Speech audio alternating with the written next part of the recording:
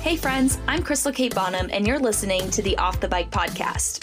I created this conversation because I believe in community. I mean, isn't that what we're all here for? So whether you're an instructor looking to grow your influence, a fitness guru searching for that next level experience, or an entrepreneur at heart looking for growth in your career, join us as we unclip, hop off the bike, and dig into creating an extraordinary life. Super excited about today's episode. We get to dive into all things indoor cycling from an instructor's perspective and an instructor's instructor perspective. I get to chat with Lisa Michelson, the founder and CEO of SoundRide, and also a really good friend of mine. So I hope you guys enjoy. This one's a good one. Let's go ahead, before we hop into the real juicy stuff and continue that conversation, why don't you share with us a little bit about who you are and how you got to where you are today? Well, that's a long story. But after I was done with my master's program, my husband and I, we got married, and, that adulting thing kind of starts to set in, and I'm like, all right, time for me to get a big girl job. And, actually in college is where I started teaching indoor cycling. I was teaching just like at our rec gym, at our gym on campus. I love that.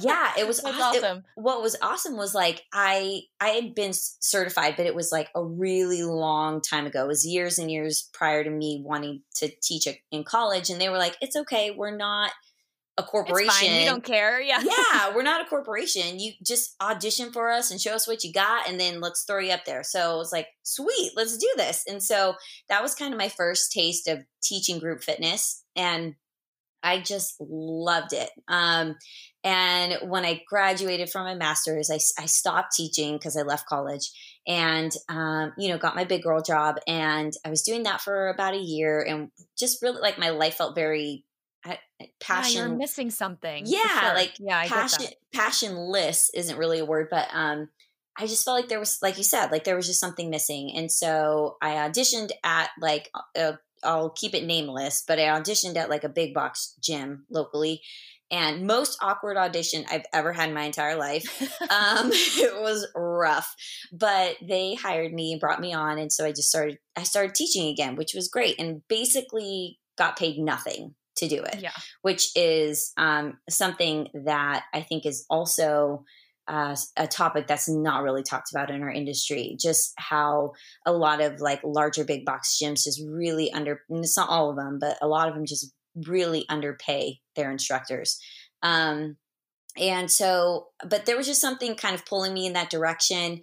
And so I started teaching again. And then a girlfriend of mine mentioned that there was this like boutique studio that was opening in Costa Mesa, and she's like, you should send them your resume. I think they're going to open in like a few months. And so I did. They came and took a class of mine, and they loved it, and they were like, we want you to be a part of our team. We're opening in a couple months. Like, would you like to join us? And I was like, heck yeah. And they were like, well, we're going to go more rhythm based and choreography. And I was like, what the heck? Like, sure. I'm like, I don't know what, like I taught traditional spin for years and had no clue what that even meant. I'd never even taken like a rhythm based choreograph class before. And so I went out to LA, took a couple classes just to kind of get my feet wet. And I was like, oh, okay, this is kind of cool. What was your first like reaction when you took that rhythm-based class and like gosh. movement came in? What was your first reaction to that? I remember getting on the phone with my husband after class, and he was like, how was it? And I'm like, I don't know. I'm like, what even just happened? Exactly. I was like, what the heck just happened? It was like, there was this kind of like internal conflict within me that was like, that was kind of cool, but so like far from anything I'd ever done or had been taught. And yet there was a part of me that wanted to go back and do it again. It was weird. It was like, I was kind of confused, but at the same time loved it because I love music. And so I love that the beat was like an aspect to the class, like finding the beat with your body. And I also love that there was this like kind of emotional component to it as well, which I loved. And so I was like, all right, okay, I can jump on this bandwagon. I can do this, and I just like, I got to figure this out. And so when the studio opened, we didn't have really a lot of formal training. It was kind of like, we just kind of got thrown into it. And it was, we would meet and kind of chat about stuff. And I was writing a ton at the studio, just trying to figure it out. Like, cause this was all so new to me. And, I made this really crazy leap that was actually a very tough thing in my marriage, to jump fully into being an instructor and committing myself to just being at this studio full time.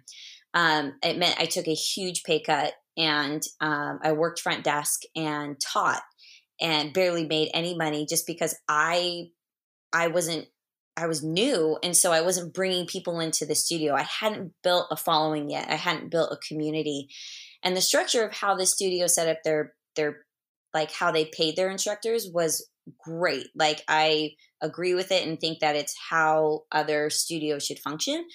But it was like a per head rate. We got a base pay and then a per head rate over a certain amount. And so there was this potential to make really great money, but I was brand new. You had to like learn how to build your community and work the system and all that. Yeah, for sure. Yeah. So, but I don't, I felt like there was something in me that was like, I need to be doing this. I need to fully commit to this. I don't know why exactly, but I just feel like I need to be going in this direction and jumping with like 100%.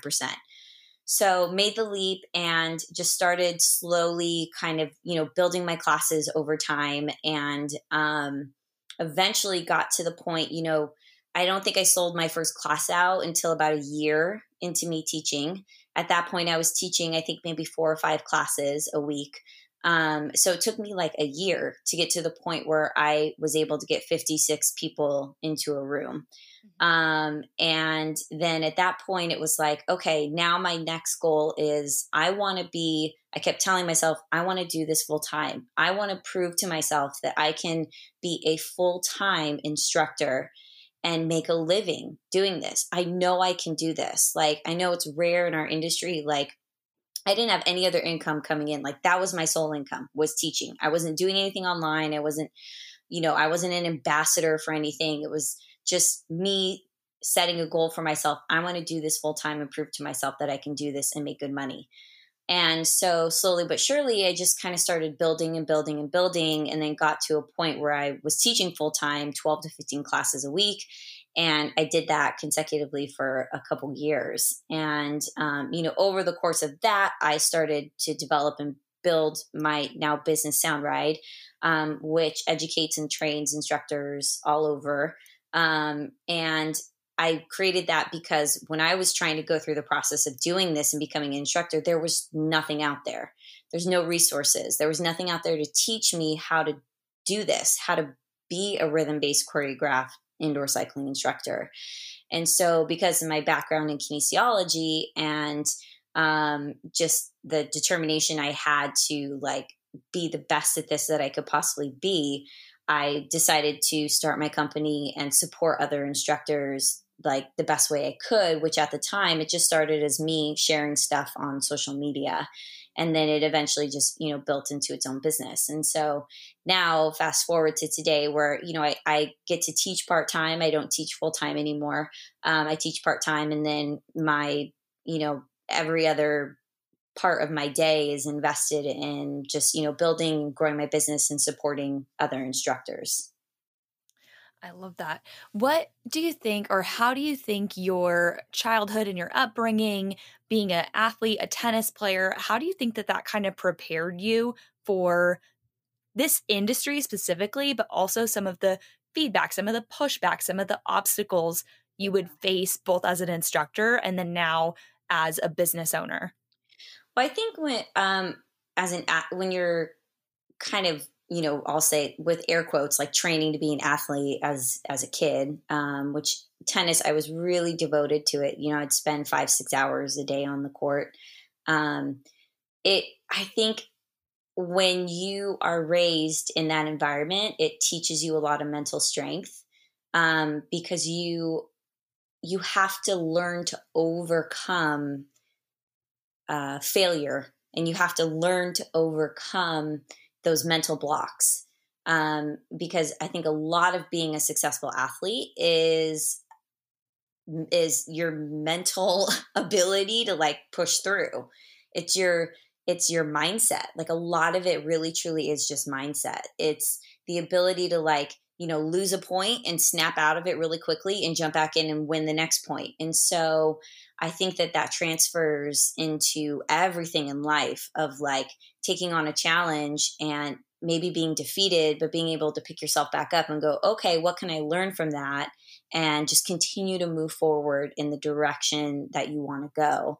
I think in our industry, what's really hard is it's like there's a lot of bumps in the road. A lot of times people see, like they'll see someone like me who teaches 12 to 15, successful classes a week, bringing in, selling out, like having an 80 to 90+% occupancy in like every class I teach. Like that's that's rare. Like that doesn't happen very often.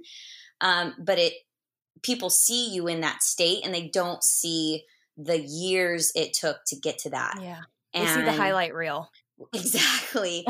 And so I think it's important for new instructors to realize that like that doesn't happen overnight. You have to be willing to dedicate yourself to years of growth and years of really pouring your heart and soul into this as an industry. And it's totally worth it. I mean, like being an instructor is to me one of the best jobs in the world. Like it fulfills me beyond what I can even explain in words. Like I truly feel like when I'm on a bike and I'm teaching, like it is what I was born to be doing. Mm-hmm. And so for me, I don't mind putting in the energy and the effort and the extra hours because I love it. So to me, it doesn't feel like work. But I think it's important for new instructors to understand that it's a process and there are seasons you go through, there are ups and there are downs. And, there's seasons of really high highs and seasons of really low lows where you feel like I'm not doing anything right. How come no one's coming and taking my class? How do I get people to come in? Like I want to change lives and help people. How do I get people to realize that like I'm good and I'm passionate about this? Like, I think that is a really common struggle that a lot of instructors don't talk or share with each other is like I'm struggling. Like I have 3 people in my class and then you get kind of stuck in this cycle where it's like, because I only have 3 people in my class, people don't want to come and take my class because there's not enough energy in the room. And then it's like, you get stuck in this really like weird cycle of like, even though you might be this really great, passionate instructor, you're like, how do I get over that hump of getting more people in the room and showing them like that I'm here to serve them and here to give them an incredible experience. Mm. So I think it's like, kind of going back to the basis of your question of like, I think at a young age, I think it was just instilled in me over the years of being an athlete and being on the tennis court of like, you have to just like get back up and keep going. You like don't have a choice. Right? You just have to do it. Yeah, exactly. I totally empathize with that. Yeah. I think, so in my experience, there's kind of 2 reactions of instructors based on this conversation. And one of them is almost this, I hate to use the word jealousy, but it's this like negative mindset of, and we all go through this, the ups and the downs, mm-hmm. and you can get caught up on like, oh, I'm just not good enough. That instructor's better than me. Or flip side of the same coin is I'm going to go take every single class that this person teaches and see what they're doing right. See what they're doing to fill the room.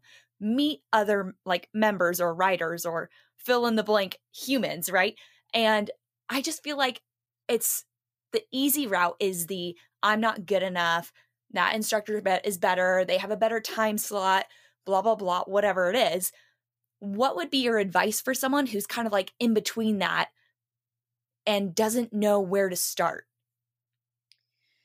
Yeah. So I think that at the beginning, I think you have more of those internal battles and more of that internal conflict. Now, because I've been doing this for so long and have, I'm very strong in and confident in who I am as an instructor, that if I now taught consecutively or consistently to a room of 10 people, I would be okay with it.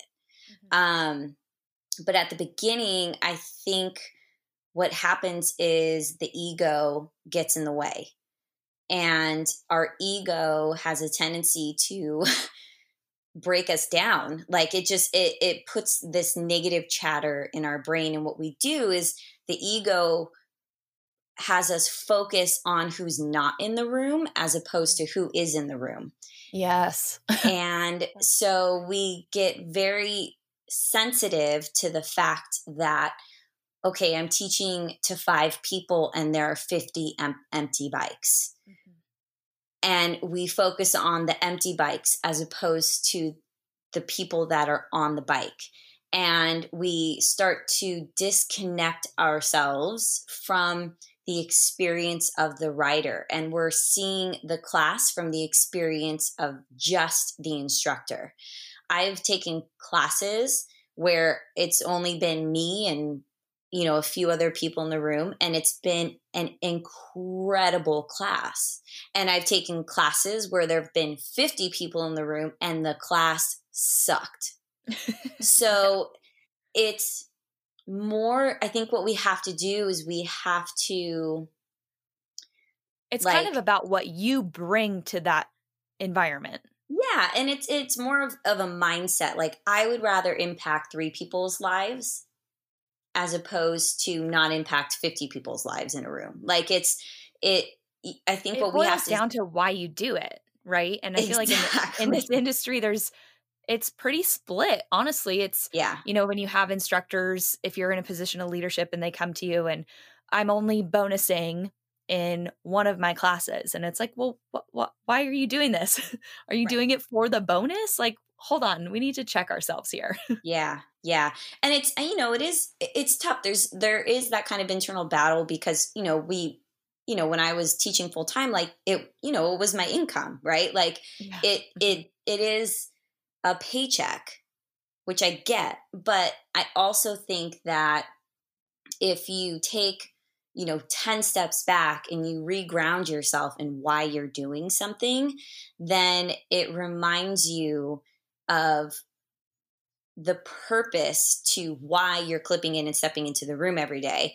And I think if you hold that really true to who you are, then you don't get as distracted by that negative chatter or start to compare yourself to those around you who maybe, have more people in their class.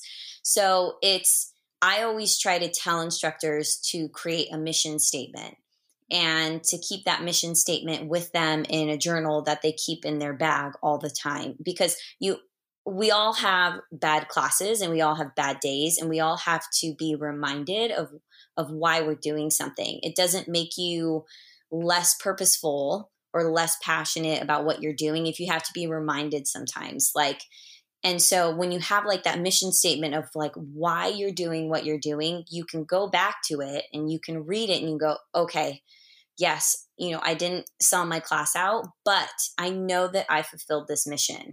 I know that I stepped into the room to serve and to give my class the best experience I possibly can. And as long as you know in your heart that you did that, then that's all you can do. We are in that room to serve the other people. We're not in that room to serve us. And so we're not just entertainers, Lisa? Right?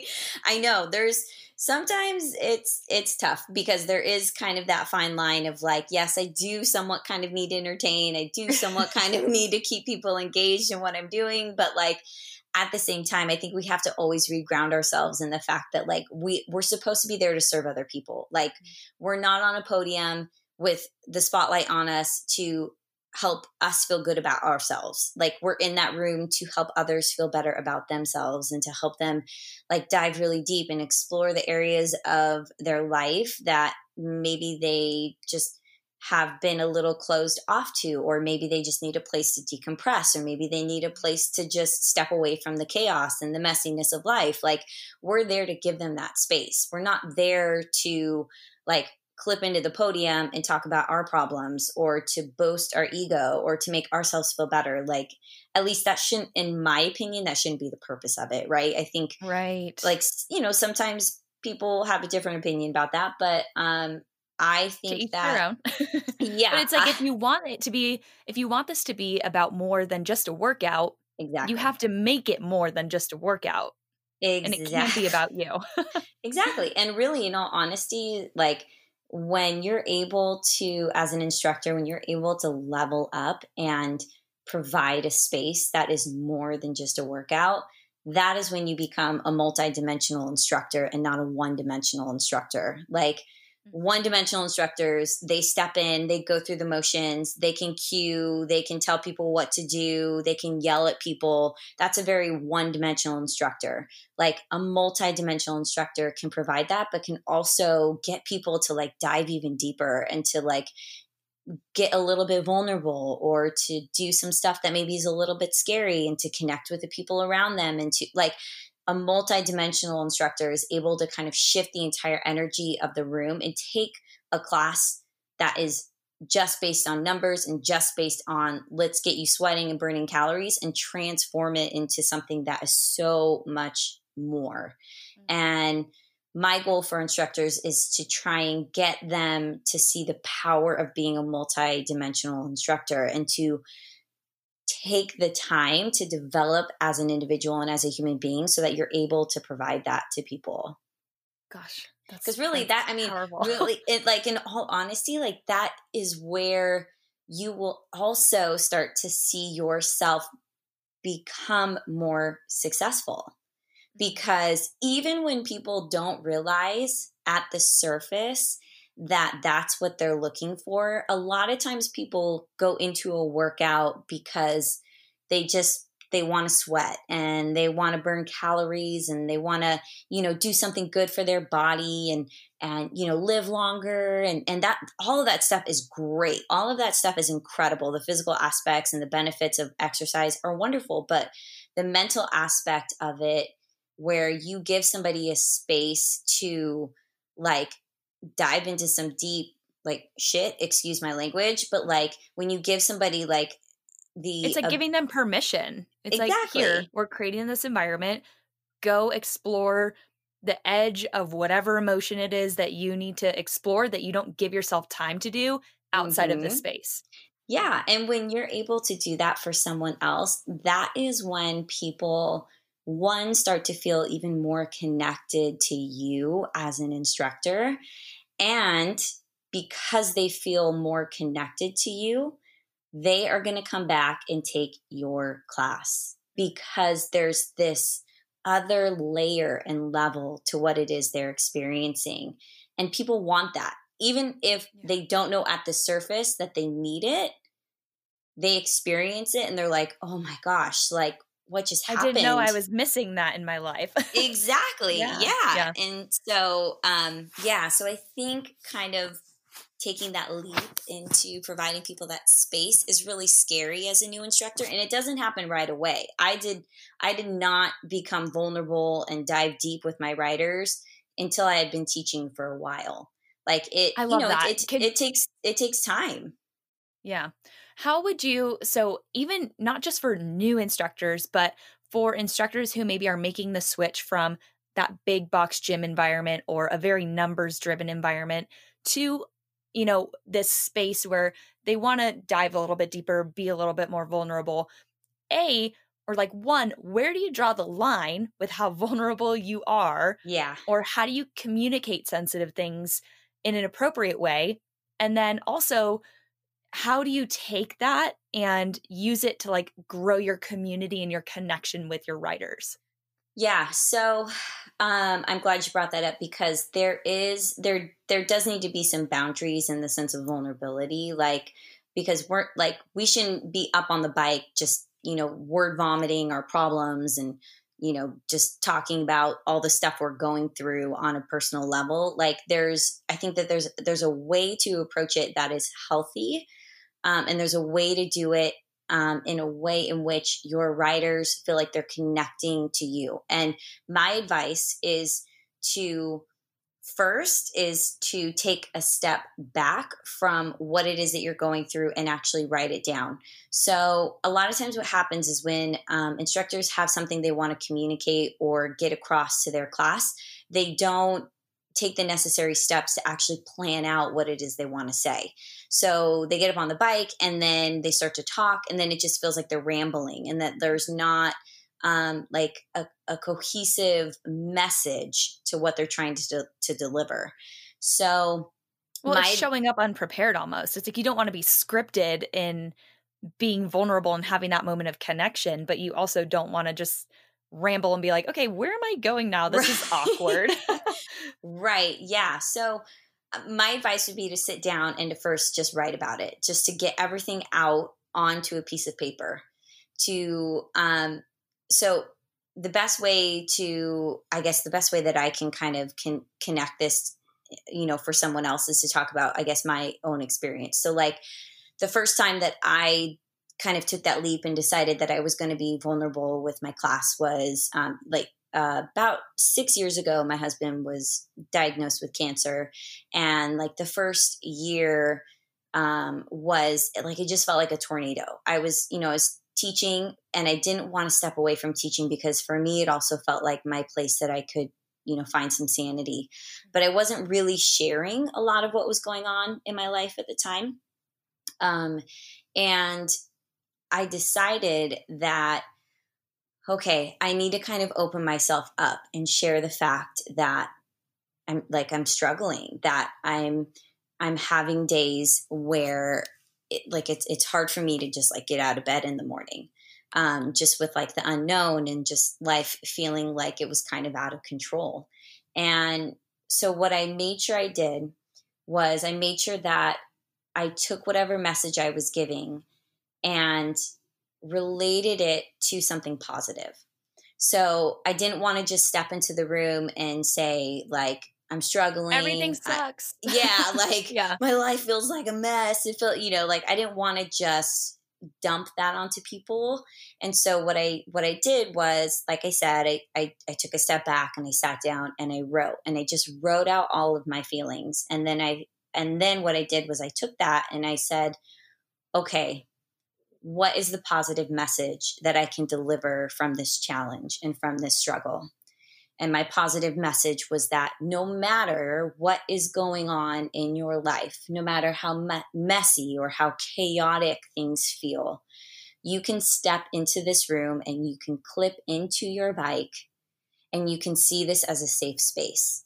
You can see this as a place that will give you sanity, or at least will give you 45 minutes to disconnect from some things in your life that maybe aren't serving you, and to allow yourself to connect on a deeper level to the things that do serve you, so that when you clip off and step out of this room, you at least feel a little bit better than how you felt when you walked in. And so I didn't share in detail about what I was going through. All I said was that, I know I haven't shared a lot with you guys over the last year, but I've been going through my own personal struggle. And I want you to know that this space, this place, you guys have given me strength. You guys have filled my heart and soul and have given me 45 minutes of my day where I feel like I step out of this room so much clearer and so much more sane. And I hope and pray that I am able to give that to you. And what I've learned through this struggle is that no matter what challenges we face in life, that there's always a place that we can go. There's a place that we can go to find community and to find connection. And maybe in that moment, we're not open to what that moment has to give us, or maybe we're not fully open yet to receiving what that room and what class has to provide, but at least it's there for you. And so my goal was just to kind of share first that I was struggling.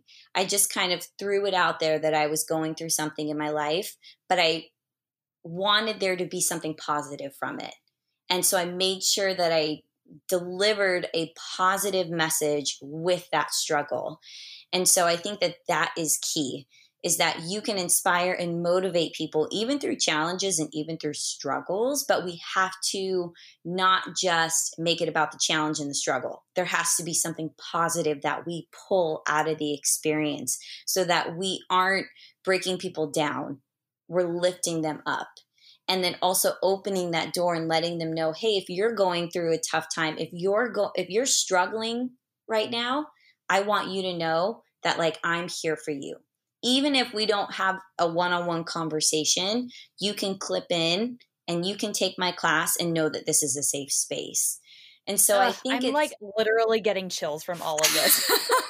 Like, oh, it's so spot on. It's true. It's true. Yeah. And it's like, insert your, story here. It doesn't have to be this, like you mentioned, a word vomit of here's all my problems. It's like, I get you. And I don't need to know what your baggage is. You don't really need to know what mine is, but just know that we're all carrying something. And that when we're together, which I think the reason like, oh man, I'm like literally getting emotional right now. It's because, we haven't been able to be in that space together for the last 2 months now almost. Yeah. And it's weird to think and to try to conceptualize like how you can relate that feeling to someone who's never been in that room. And now there's so many of us that have had that experience. And I've seen so many posts of people who are like, I'm never going to clip out early again. Like, I'm not going to take any moment in that room for granted now that I know what it's like to like have that just taken away. How would you kind of verbalize to someone who maybe isn't quite ready to, as you mentioned, receive what that room has to offer, or fully kind of just let go of any preconceived notions or perceptions they have about what group fitness is and really just kind of dive in and let it happen? Yeah, I think that, it's very, as human beings, we block ourselves from receiving love and receiving connection. Like I am guilty of it all the time. Because it's really scary to be vulnerable. Like it's really scary to open yourself up to the challenges and the realization of maybe what's going on in your life at that moment. What I think is really powerful about kind of having that, and I'm going to say boutique experience, because most big box gyms keep all the lights on in group fitness, whereas boutique studios allow you to drop the lights. And I think having a darker room opens people up more to the experience of being vulnerable and being emotional, because when the lights are low, there is kind of this perception of like, okay, if I do cry, it's not as obvious to the people around me. Well, like it less just of the everybody's looking at me. Right, exactly. Excuse. And yeah. So I think that the kind of more boutique experience with the lights low, having some candles and moving to the music, that it kind of like opens this portal into who you are on a really, really deep level. And yeah, some people aren't ready for that. And that's okay. Like I've taken a lot of classes where I've had no emotional reaction to anything. And it's just because I'm not in that mindset that day. I myself am not open to receiving what's going on in the moment. I'm just kind of going through the motions. Because I feel like this kind of ties back into our conversation before, where it's like, if you're not feeling like as an instructor, you can show up and deliver this like emotional experience, it's okay to dial it back sometimes. Of course. It doesn't always have to be this like 0 to 100 class. It's like, people will give you, your riders will give you grace, they know you're not going to, every class isn't going to be the best class you've ever taught ever and said all the inspiring things. And that's fine. Yeah. And I think on the other end too, as a rider, as a participant, it's okay to have bad days. It's okay to be like, yes. I'm just not feeling it today. Totally fine. 1,000%. Yeah. Cause and like, in all honesty, I don't think every class you teach as an instructor should be super emotional and super vulnerable. I think that's just, it's too much to do that every single time you teach. I think you have to just find a balance and know, my advice for instructors is you have deliver those classes when you yourself are in the mindset to deliver it. If you are, I have days where I'm like, I can't be Tony Robbins on a bike today. Like I can't, like I don't have, I can feel it in my bones. Like I don't have the emotional capacity to give that message today. And so on those days, I just shift gears and I think, okay, what's another way I can inspire someone? I'm going to use maybe this style of music that I know is going to be like, maybe a little bit heavier and deeper and kind of push people in a different way. And so I'm going to go that route today because I don't want to force it. I don't want to force trying to be inspirational and trying to come up with all of these amazing phrases if it's just not in me that day. So and we've all tried it and it falls flat. Yes, of course. Yes. Yeah. And that's okay. Like and the thing is like, you have to try it and fail to get better at it too. Like a lot of instructors, they don't go that route because they're afraid of saying the wrong thing. And they're like, well, what am I going to say? Or they get up there and they get nervous. Like I remember teaching my first like vulnerable song. Like I remember it to this day. The first time that I put a song on and allowed myself to be vulnerable and deliver a message with a very specific like feeling and a very like I wanted to guide people a very specific way with my words. And I was so nervous and I messed up. Like I messed up. I didn't say everything I wanted to say. I kind of stumbled a couple times, but I at least did it. And the second time I did it, I was better at it. And the third time I did it, I was better at it. And so we have to kind of put ourselves out there and just go for it and try it and do it. And yes, it's not going to resonate with every single person in the room, but it is going to impact someone in the room. And that is why we do what we do. We don't do it to try and, change the lives of every single person in there. We do it because we have that one person that comes up to us after class and says, oh my gosh, I've been going through X, Y, and Z. And they're in tears. And they're just like, that was exactly what I needed today. Thank you so much. Like, that's why we do what we do, is for that one person to come up to us and say, like, you've changed my life. I've been struggling with this for the last 3 months, and I've been able just to come and ride your class and not think about it and not worry about it. Like, that's why we do what we do, So I think that it is important for instructors to continually challenge themselves to maybe interject some of that into their teaching style, because I really do think that is what most people are longing for and needing in their life.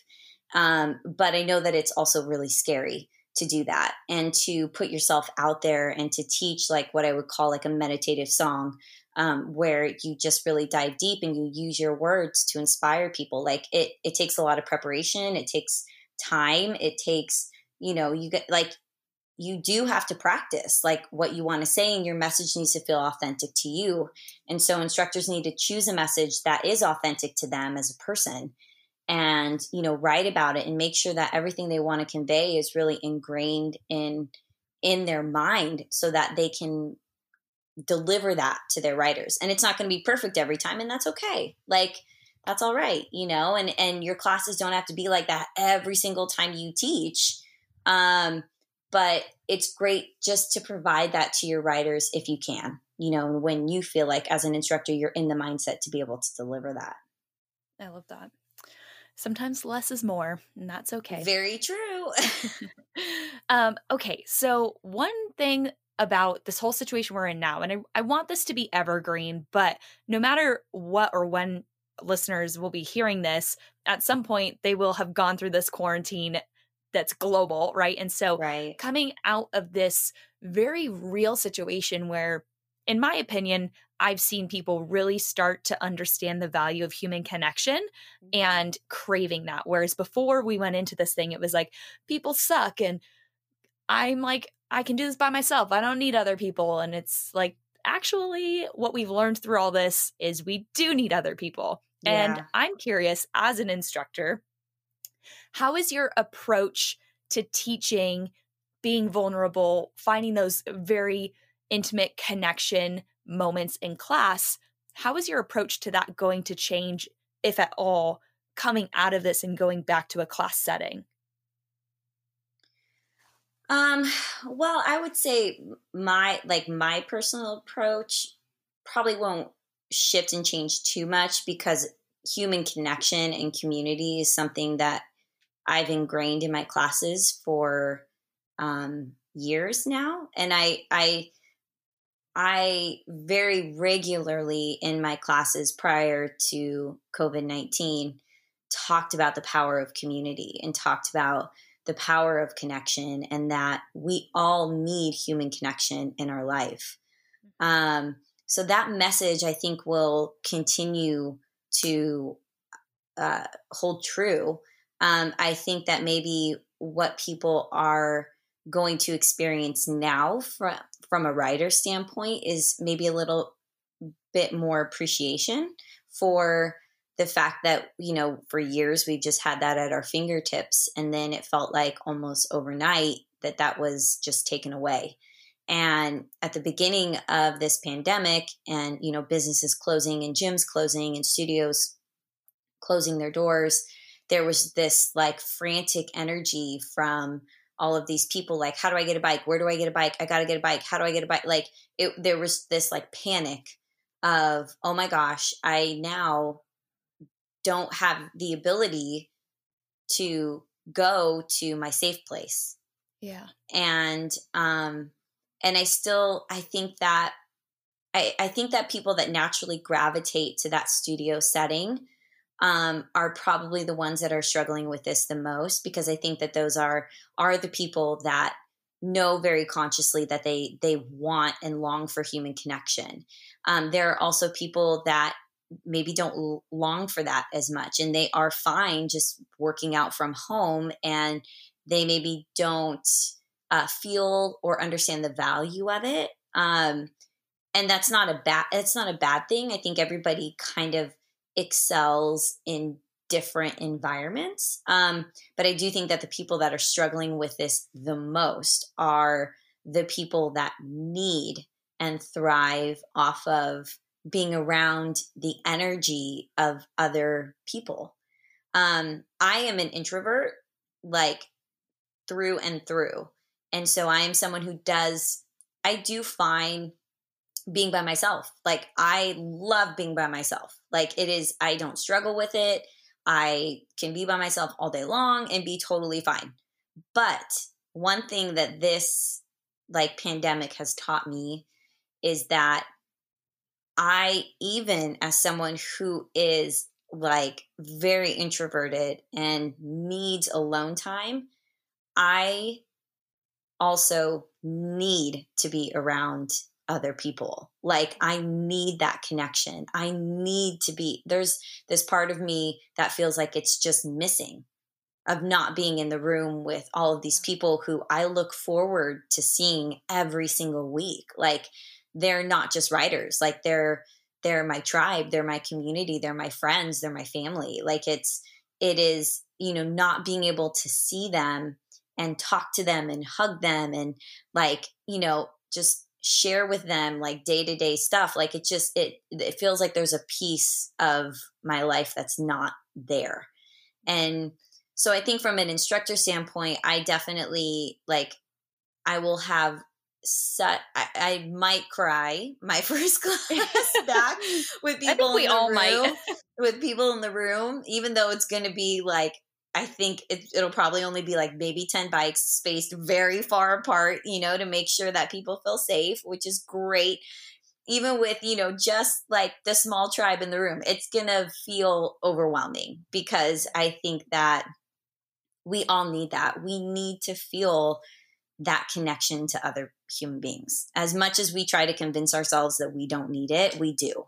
We do need it. We need to feel like we are a part of something. We need to feel like there are other people around us that genuinely care and want us to succeed and want us to show up and pour our heart and soul into something. Like there's just this incredible connective experience that you get from being in a room with other people and riding a bike. Like you know, it's that real. it's not like, you know, some people are like, it's just a cycling class. Like, why do you get so emotional about it? And I'm like, that shows me that you have not experienced the power you have no idea, of what that room can do. I Yeah. mean, like I think about some classes that we've had and I get goosebumps, like celebrating like people's sobriety, like having those moments where you put candles around someone and you celebrate the fact that they haven't taken a sip of alcohol in 10 years. Like those are powerful moments, you know, and it's and just what it says about not just like you as an instructor or a studio, but what it says about a space that person is choosing that environment to celebrate those milestones right with the people in that room that they probably didn't even know before they actually came into the class. It's crazy. It's insane. Yeah. Well, and I think it's important for people to understand too that like even though you might not know the names of the people around you, you're connected. And I think that that's a really important message is like, you don't have to be best friends with the people around you for you to be connected to them as a human being. Like, and I think that that's the power of like rhythm-based riding is the fact that we're all moving together to like this one beat and the room is dark and like it just there's this level of connection that you just can't fight. It's just It's there, it's right in front of your face, and it can be really overwhelming for people when they experience it the first time, but in a good way, you know. Like I think that it's the thing that's tough is sometimes you can go and take a class like that and not feel anything. And so when that happens, I think sometimes people are like, I don't get it. Like, and maybe it's just you didn't take it from the right instructor. You weren't connecting to maybe their message or their music. But when you find like your person, when you find the instructor that like you connect with, that has the message that you connect to, the music you deliver. Yeah. A game changer. It's a game changer. Yeah. Yeah, it totally is. So something that I want to transition to as we talk about this coronavirus COVID-19 pandemic is the reaction and the response of studios, owners, instructors, writers, just kind of this whole thing. And like, to be totally honest, I don't even know how to put any of this into words. A lot of it has just been like feelings and emotions, you know, that I'm sure we've all felt at one point or another over the last couple months. And, you know, I've just noticed that there's been a lot of not radio silence, but for lack of a better word, we'll say radio silence from certain people who you would think would step up and lead in a situation like this. And, you know, someone told me, and I think it's true that, you know, this is unprecedented. And so everyone's feelings and reactions are totally valid. And great. I think that's fine. But I think there does come a point where it's like, you have to walk the walk. And if you've been preaching community over competition or, you know, lead by example, all these things, then there's no greater time than this to really step up and lead by example. And so I'm just curious, you've traveled all over, worked with instructors all over, you know, North America at this point. And so what are you seeing from studios and instructors? Like, how are people feeling? How are they reacting? Are they feeling supported and all that good stuff? Yeah, I think that there's a lot going on. You know, just like any industry, I mean, this pandemic like dramatically impacted like the fitness industry, right? Just like most businesses. And I think sometimes what happens is when situations like this occur, there's a lot of fear that comes out. And when people get fearful and they go into survival mode, they lose sight of like the big picture. And fear is very destructive, and survival mode is very destructive, and it's very selfish. And when someone is in that mental state, they aren't thinking of the collective. They're just thinking about survival, right? And so what happens is that, in my opinion, that people start to make these decisions that they think are going to help them survive. And those decisions don't always serve the people around them the best way possible. And so I'll start from I guess from an instructor's perspective. As an instructor, it's most instructors who teach don't do it full time. Most instructors do it as like a side gig and have like another job that they do. With this pandemic, obviously teaching has been taken off the table, right? And then maybe potentially their other job has been also taken off the table. In that scenario, like there's a couple different, I think, perspectives on the situation. Like as an employee, like if you're an employee for a studio, the protection that you have as an employee is very different than what you have as a contractor, right? Like legally as a contractor, I've always functioned as a contractor, as an instructor, which means that I basically function as my own business within a business, right? So that means that I am responsible for making sure I pay my taxes to my state and federal taxes every quarter. Nothing gets taken out of my paycheck. Like I'm responsible for my healthcare. I'm a business functioning within a business as a contractor, which means in a situation like this, I can't have the expectation of a studio taking care of me as a contractor.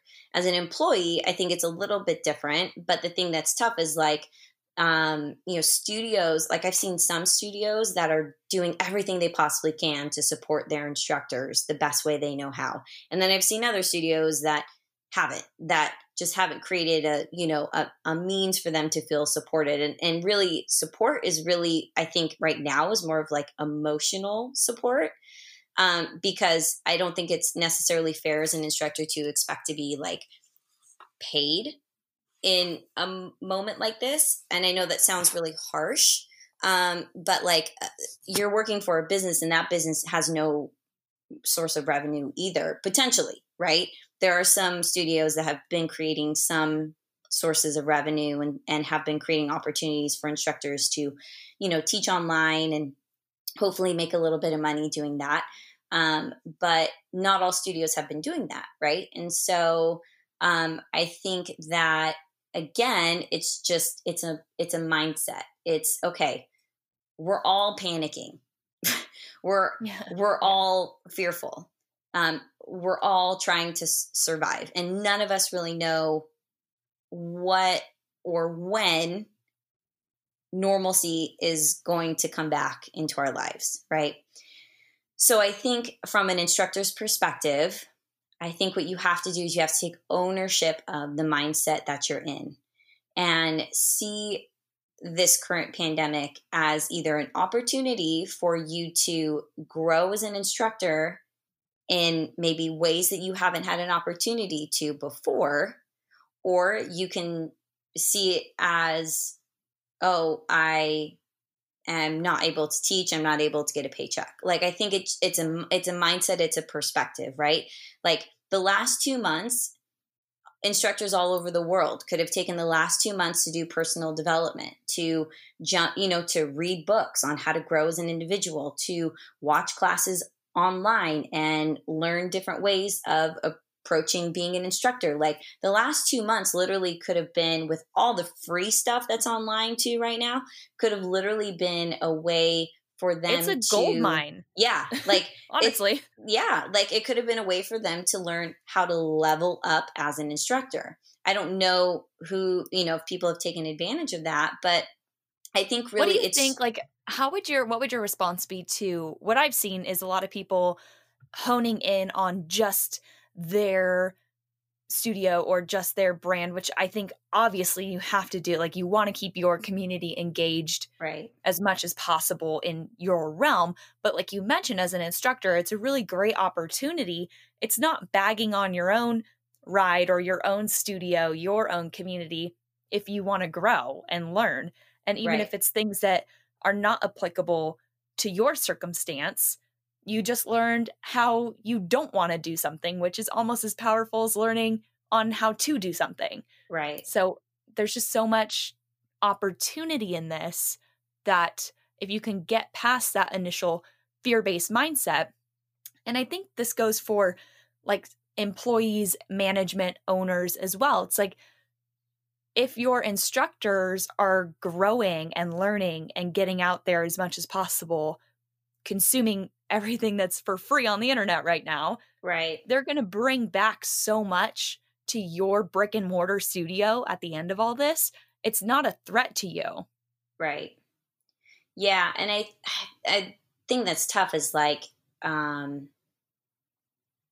you can't change the mindset or perspective of the people that you work for, right? Like, I mean, sometimes you can, but a lot of times you can't. And so if the studio that you work for is placing certain restrictions on their instructors, then, I mean, it puts the instructor in a really hard position.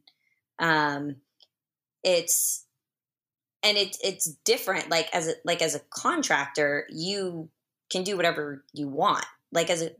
No one, cause I'm a contractor, no one can tell me that I can't teach classes on Instagram because I'm a contractor. As an employee, based on whatever contract I might have signed as an employee, I might not legally be able to do that during this pandemic, right? Yeah, right. So I think sometimes instructors get stuck in a position in which maybe they do want to do something, but they aren't allowed to. And, which sucks, but that, unfortunately that's a part of the industry and it's a part of the contract that you agreed to sign. Right. So, I don't know. I think I personally and I shared this on Instagram, I was very criticized for doing free classes. Cause people said that I was basically, taking away from the industry, because here are these other studios out there that are trying to, put classes online and sell them for a certain amount of money. And you're taking me, as in I'm taking clients away from these people because I'm giving free classes away. And it's this whole notion of, other people's opinions, right? And how, oh gosh, I don't even know how to ask this question. It's like, to what extent do you allow other people's opinions on that to affect what you're doing with your personal brand too? Right. Like, you teach at a studio, but you are still your own brand. And it's not like a threat to the studio. It's not a threat to the industry if you keep going and moving forward. And I would argue it's not an ego thing. You're not out to get something, or you're not out to undermine a studio in particular. And it just seems very selfish on other people's behalf that they would attack you for doing something like that. Right.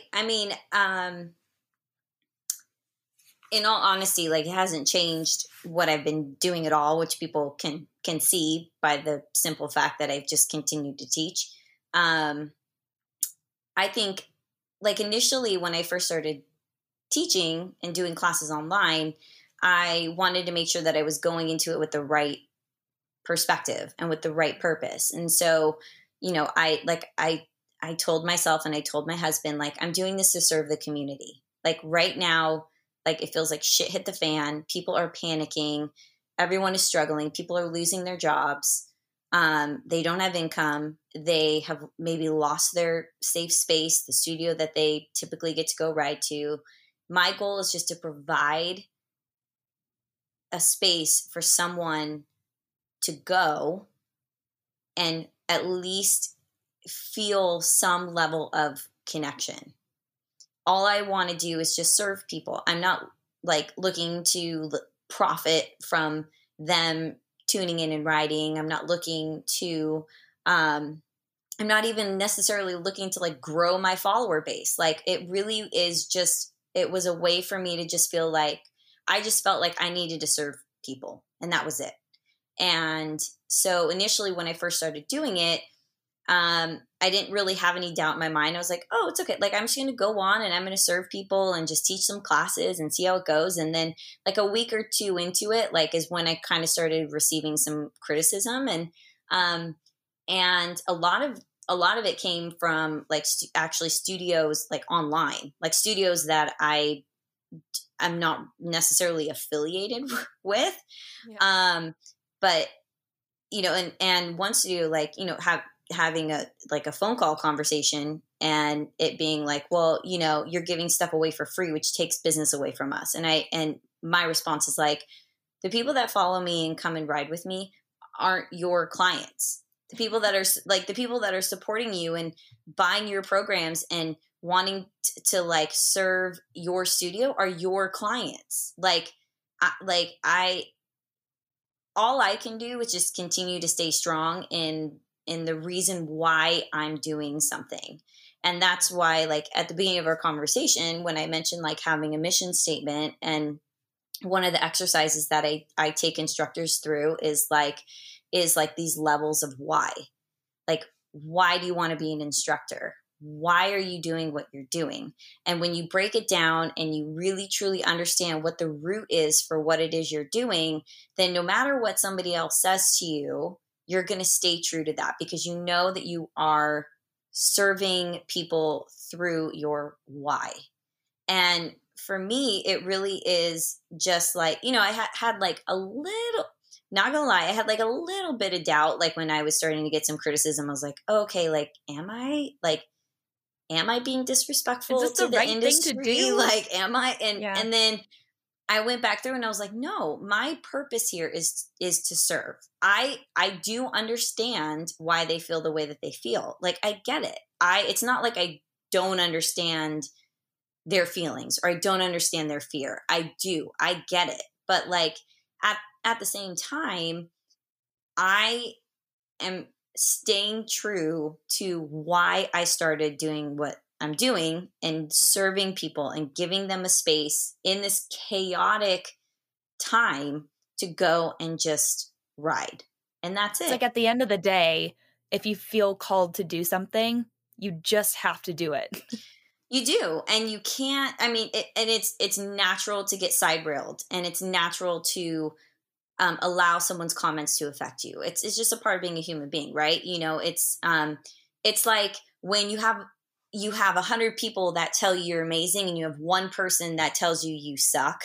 Like the one person that tells you you suck impacts you so much more than the 100 people that tell you you're amazing, right? It's like our brain has a tendency to really focus on the negative and to like dwell on it. And so, you know, it affected me for about 2 days and then I got over it and I was like, no, yeah, I'm good. Like Did you like consciously hold space for that? Were you like, I'm feeling this way about this feedback that I'm getting about hosting free rides on Instagram and I'm going to kind of like mull over it for a minute and then I'm going to move on? Yeah, I've done a lot of self-work and a lot of personal development over the years. So I can usually kind of pinpoint when something is like really affecting me and I'm kind of like avoiding it. And so when it first kind of popped in my brain, I didn't really address it for about like half a day. And then like later on in the day, I could tell it was like really starting to affect me. And so I sat down and I was like, okay, why is this affecting me so much? And I was kind of having that internal battle between like my logical and emotional brain, right? Where it's like, logically, I know something, but emotionally, it's being overpowered by what someone said to me, right? And so I had to kind of take a step back and think like, okay, why is this affecting me? Why are these opinions deterring me from what I know to be true? And I had to kind of do some self-reflection, which is usually not a pretty thing, right? And it really, like, in all honesty, like thinking, I have this really hard time feeling like I don't like disappointing people. Like I don't want to disrespect or disappoint other people in my life, and which drives my perfectionism, right? And I know that it's a part of who I am, and it's something that I struggle with. You know, it intertwines into my life in a lot of different ways. And the bottom line is that I was allowing the opinion of people who aren't really involved in my life at all to affect me. Mm-hmm. And, you know, these opinions were coming from, you know, like these other accounts that I don't really know on a personal level, right? And so I'm like, why do I care what they think? I shouldn't. I can't. I can't. Like, this is so stupid. Like, I can't harbor on the fact that maybe I'm disappointing or pissing off like 5 people. Like, I just can't, because I know that I am powerfully positively affecting hundreds of people. And to me, that's more important. And so I think once I kind of made that shift and kind of regrounded myself in why I'm doing this. And, you know, I talked to my mom about it too. And she was just like, you know, my mom, she's just the cutest thing on the face of the earth. She's just like, baby, you know, she's like, just go back to why are you doing this? Just remind yourself why, and just know that like that is what should be driving what you're doing. It doesn't matter what 4 or 5 other people think. Allow them to think what they want. If there's a couple people speaking up and talking back at you for doing things, it probably means you're onto something. Right. So it means I'm doing something right? Yeah. Or it's like you're outthinking people, and it's like, you can't blame me. I'm just doing what I love, and I have so much passion and purpose behind it. It's like, I'm not sorry that offends you. Like, right. That's what I'm made for. Well, and you know, it was kind of one of the things that's kind of like rolled around in my brain a lot lately is like that question of like, what would you do if you never got paid to do it? And like, this has shown me how passionate I am about teaching, that like, I don't get paid. I haven't gotten one paycheck in 2 months. I haven't gotten any money in the last 2 months, and I'm still teaching 4 times a week. And I love it. Like, and it's shown me, it's kind of like brought that back up to the surface of like, wow, yeah, I actually really would do this with, you know, if no one paid me. Like, that's how much I love it. That's how much I feel called to do this in my life and to serve people this way, you know? So, I mean, for me, it's been a great realization and a good way for me to kind of like reground myself back into like why, like, you know, because I've been doing this for a long time. And when you do something for 10 years, you can get a little bit lost in why you do it. And like for me, this has really shown me like, no, I love this. Like I can't imagine my life without it. Like, so even though, I love that. You know, even though I'm not making a paycheck, so much is like great. Selfishly, personally, after moving from California, it was like so hard to find that, not Lisa, but almost like finding a Lisa, you know? And every state is different, and every studio has its own quirks. And so I personally have just been very grateful. And I know a lot of my friends all over the country at this point have tuned into your rides.